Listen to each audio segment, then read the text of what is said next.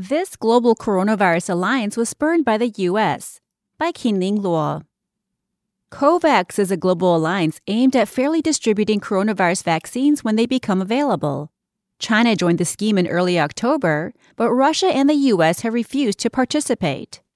Every Tuesday and Thursday, Inkstone Explains unravels the ideas and context behind the headlines to help you understand news about China. In early October, China decided to join a global initiative for the fair distribution of COVID-19 vaccines called Covax.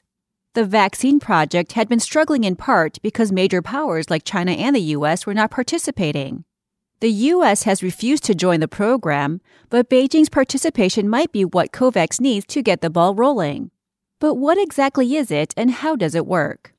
The COVID-19 Vaccine Global Access, COVAX Alliance, was launched in April by the World Health Organization, WHO, the European Commission, and France as a response to the global health crisis. It will be implemented by the WHO, the Coalition for Epidemic Preparedness Innovations, CEPI, and the Public-Private Partnership, Gavi. According to the WHO, it is designed to serve as an invaluable insurance policy to secure access to safe and effective COVID-19 vaccines.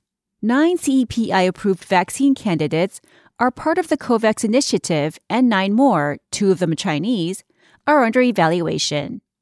CEPI is an alliance to finance and coordinate the development of new vaccines to prevent and contain infectious disease epidemics. COVAX aims to deliver at least 2 billion doses of approved coronavirus vaccines by the end of next year and to ensure equitable access to them for all of the countries taking part.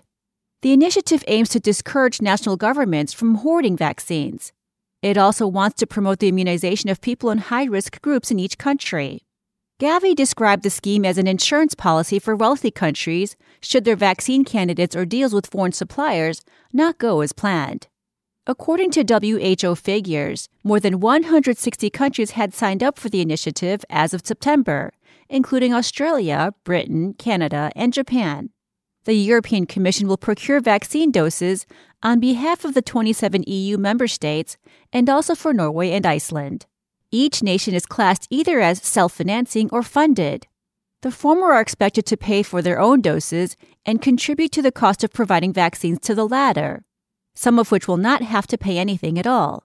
Nations have already contributed $1.4 billion to pay for research and development, but the WHO said last month a further $700 million to $800 million was still needed.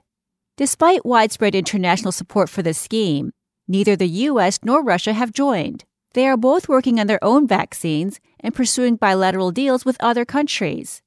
U.S. President Donald Trump earlier accused the WHO of being corrupt and said it helped China, where the coronavirus was first identified, to downplay the scale of the health crisis. Once a COVID-19 vaccine has been shown to be safe and effective, and granted regulatory approval, doses will be allocated to the countries taking part in proportion to their populations.